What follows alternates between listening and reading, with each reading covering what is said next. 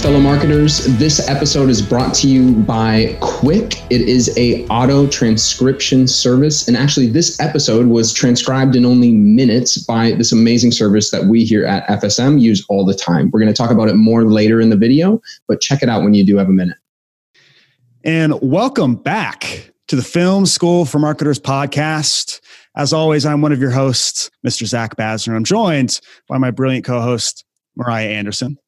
Hi. Today, we come to you with some really cool content. I think it's not something that we talk about a lot on the podcast, but it's important. And we have a great guest on to talk about it with us. And so we're here to discuss really how paid social ads play into your overall video strategy. Oftentimes we talk about the organic content marketing strategies and how you can leverage those to get more traffic, more leads, more sales. But there's also another side to that, which is amplifying your content with paid media. And so we couldn't think of anybody better to bring on than our very own Dan Baum. Hey. What's up, Dan? How's it going, guys? Podcast, my friend. I'm happy to be here. Yeah, man. So you're a paid media specialist here at Impact. That's correct. That's correct. What does that mean exactly?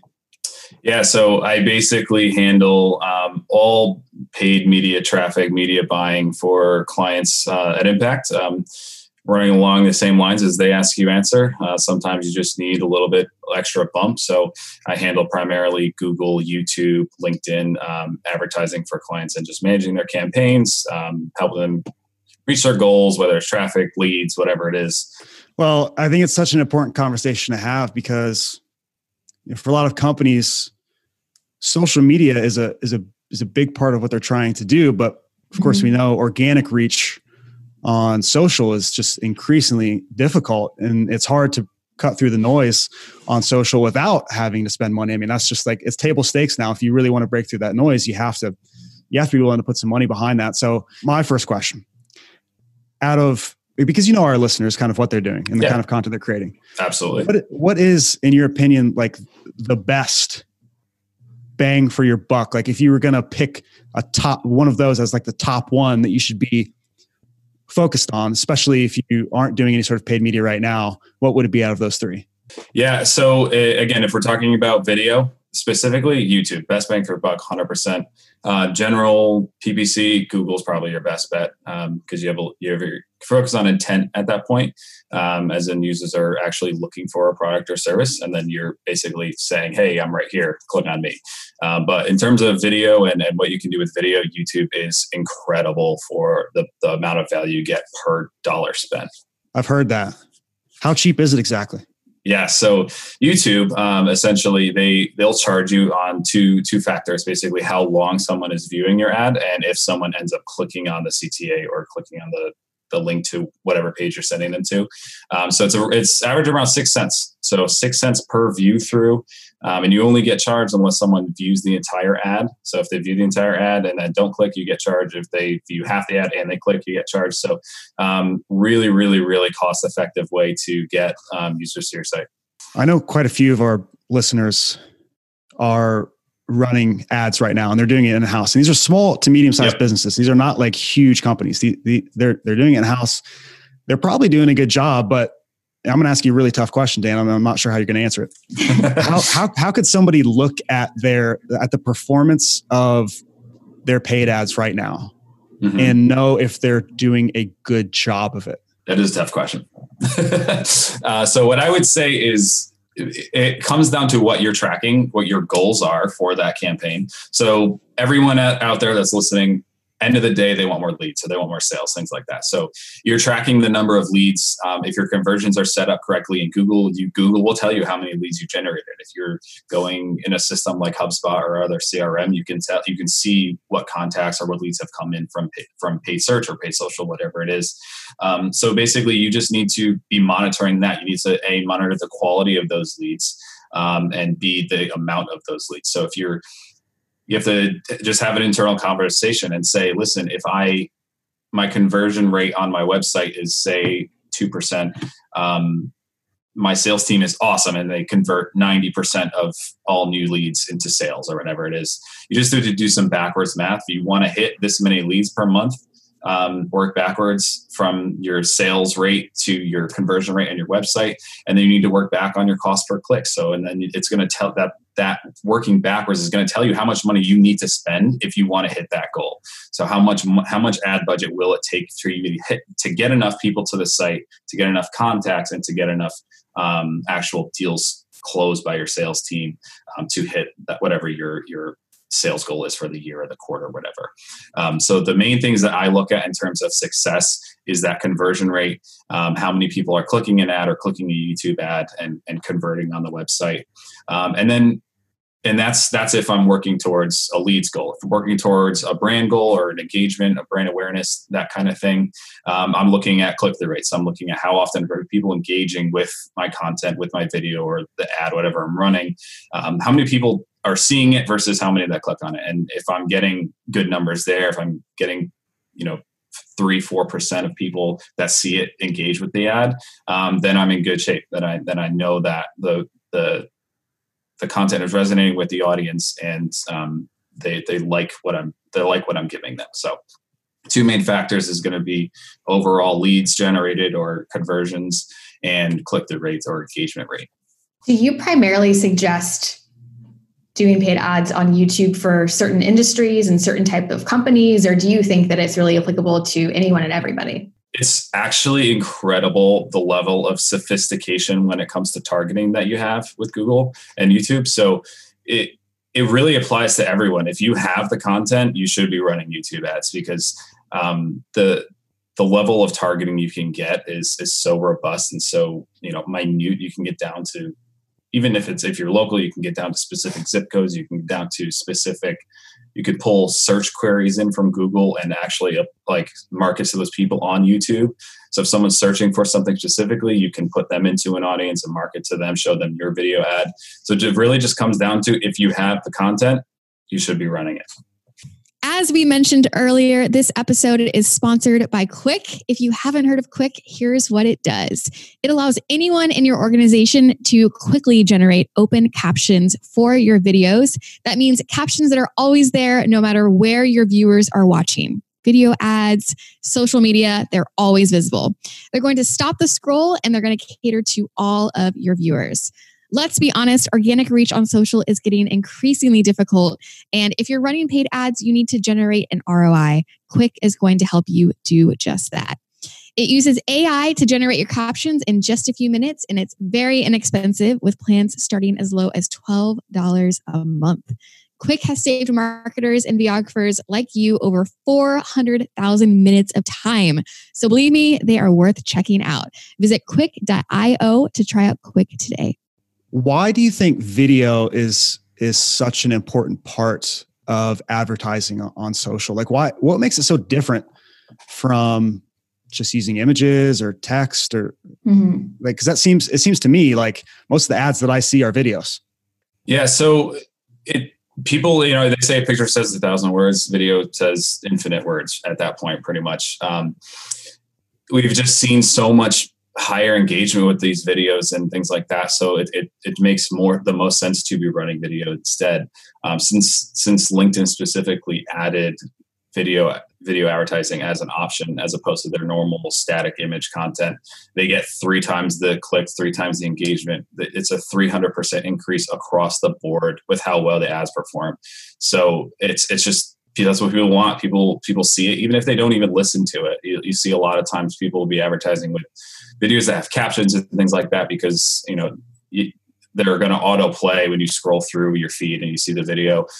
Same thing on Facebook, is that people with the captions, they'd rather read the caption and watch the video than actually listen to the video. But it's just the combination of that visual and that text coming in and telling the real story from beginning to end, however long the video is, whether it's a 6-second bumper ad on YouTube or a full minute-long demo preview on LinkedIn. People just enjoy seeing that story a lot more.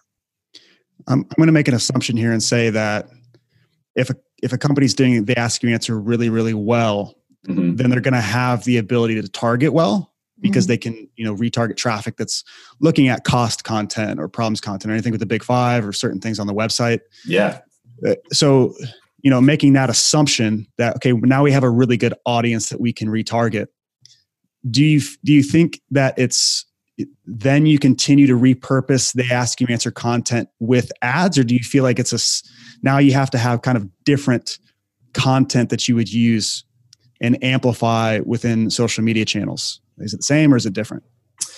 If you have that audience built, that they Ask You Answer qualified, they're engaging with those articles, you have that built out. You can use the same content, especially on the LinkedIn side where you are afforded a little bit longer of a window to in terms of video length. Like you can afford to do a 2-minute video. Those 80% videos are great at that point because someone's already engaged with your brand. They're already familiar with what you do. So getting that 80% video in there, talking about the common questions and things like that you're normally dealing with, just building that audience is, you have it there. They're sitting there, they're waiting for you, and you're just coming to them a little bit faster than they would maybe normally do organically. So answering the same questions, the They Ask You Answer principles, it all applies. It all applies to the things you're doing on LinkedIn. I'd love to talk about quality a little bit. I know in a previous episode, we kind of discussed how on certain social media platforms, sometimes more user-generated content does better because it's kind of what you expect sometimes on those platforms, or it's kind of easy to not think that that's an ad because it doesn't feel overly polished. So what are your thoughts in terms of what you've seen work well, whether they do the same or one does better than the other, but one that is a bit more, I'd say less polished and more user-generated feel versus one that, people have probably been produced content that they've been using. What are your thoughts around that? Yeah, you're exactly right. Like we see success across the board depending. So there's that user generated, like even this conversation, we're on a Zoom call, we're just doing a video chat, something like that. I've seen incredible results, especially coming from like events and things like that, like personal invitations saying like, hey, like my name is Dan Baum, I work at Impact and I want you to come to my event or something like that. That type of content is super powerful because like you said, it doesn't look like an ad. It looks like someone's literally just posting a video, wanting to talk to their followers, their audience. And the truth is you can reach an incredible amount of people with that same, rough video ad. And on the other side, if you do have that nice polished, you do just come off as a high quality producing brand. Like the things you offer are quality. Mm-hmm. So you do get both sides of the coin, but it depends on what you're trying to accomplish, but have seen success with both. Definitely. It's almost like that more user generated feel. It just blends in with what they're already seeing in their feed. Yeah. So it's not as intrusive. Whereas when we see that like really high production value polished stuff, there's a large contrast between what we're already looking at mm-hmm. versus what we see. And like, let's be honest, most social media users are pretty clever. Like you would know if something's an ad or not. Like It's not, you're not going to hide that. It even usually says like sponsored. So it's not, you're not really blending in that well. So do you think, Dan, that this is something like if someone's doing this really well, are they typically in a relationship with an agency like Impact, or do they stand a good chance of doing this on their own? Like, what does it require to do this well on your own without an agency? Yeah. I would say that, especially in the B2B space, LinkedIn is the most user-friendly and straightforward campaign platform that I've ever used. Anybody can pick that up, choose the level of targeting that you want. You can target based on things like geographic location or job title or job function. You can target specific companies, people that work at those, your ABM strategy. You can target people that work at those specific companies and market to those specifically. LinkedIn is super easy to pick up.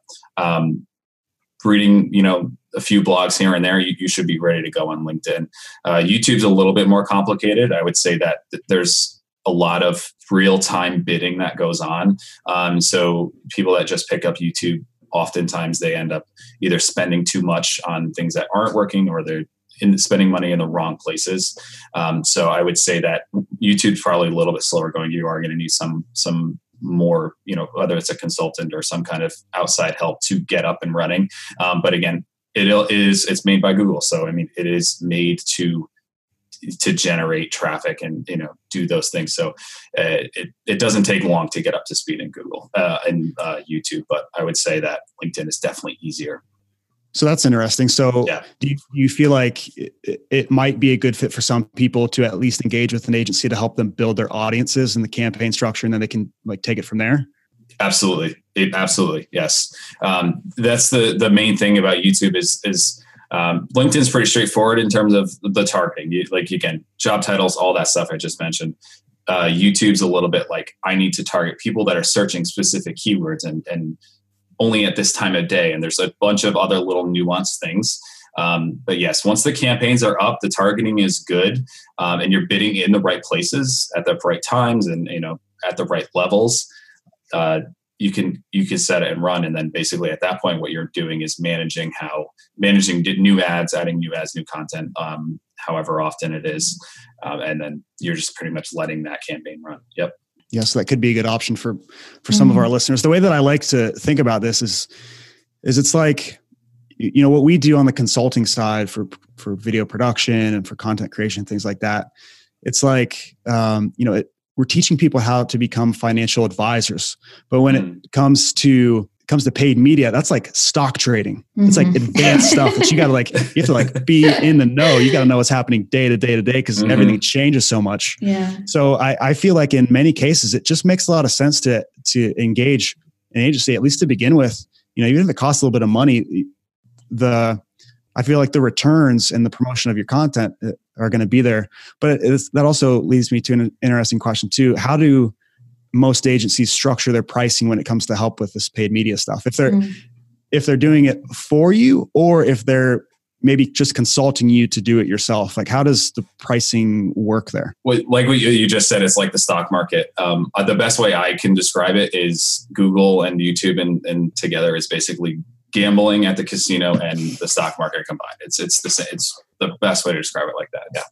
But anyway, yeah. So back to your question. Most companies with the consulting would do based on an hourly rate based on how many hours of time you want to spend with that person. I would recommend at least a couple hours a month when you're getting started. That can run from anywhere, $1,000 a month to $2,500 a month, depending on the level of whoever you're engaging with. And when someone's doing it for you, pricing structures vary based on the level of your account, what you want to spend in that account. So ad spend comes into play there. If you have a bigger budget, it takes more management hours. So they're going to end up charging you more. Some do like a performance fee based a percentage based on how much you're spending that month. They'll take that plus a base fee.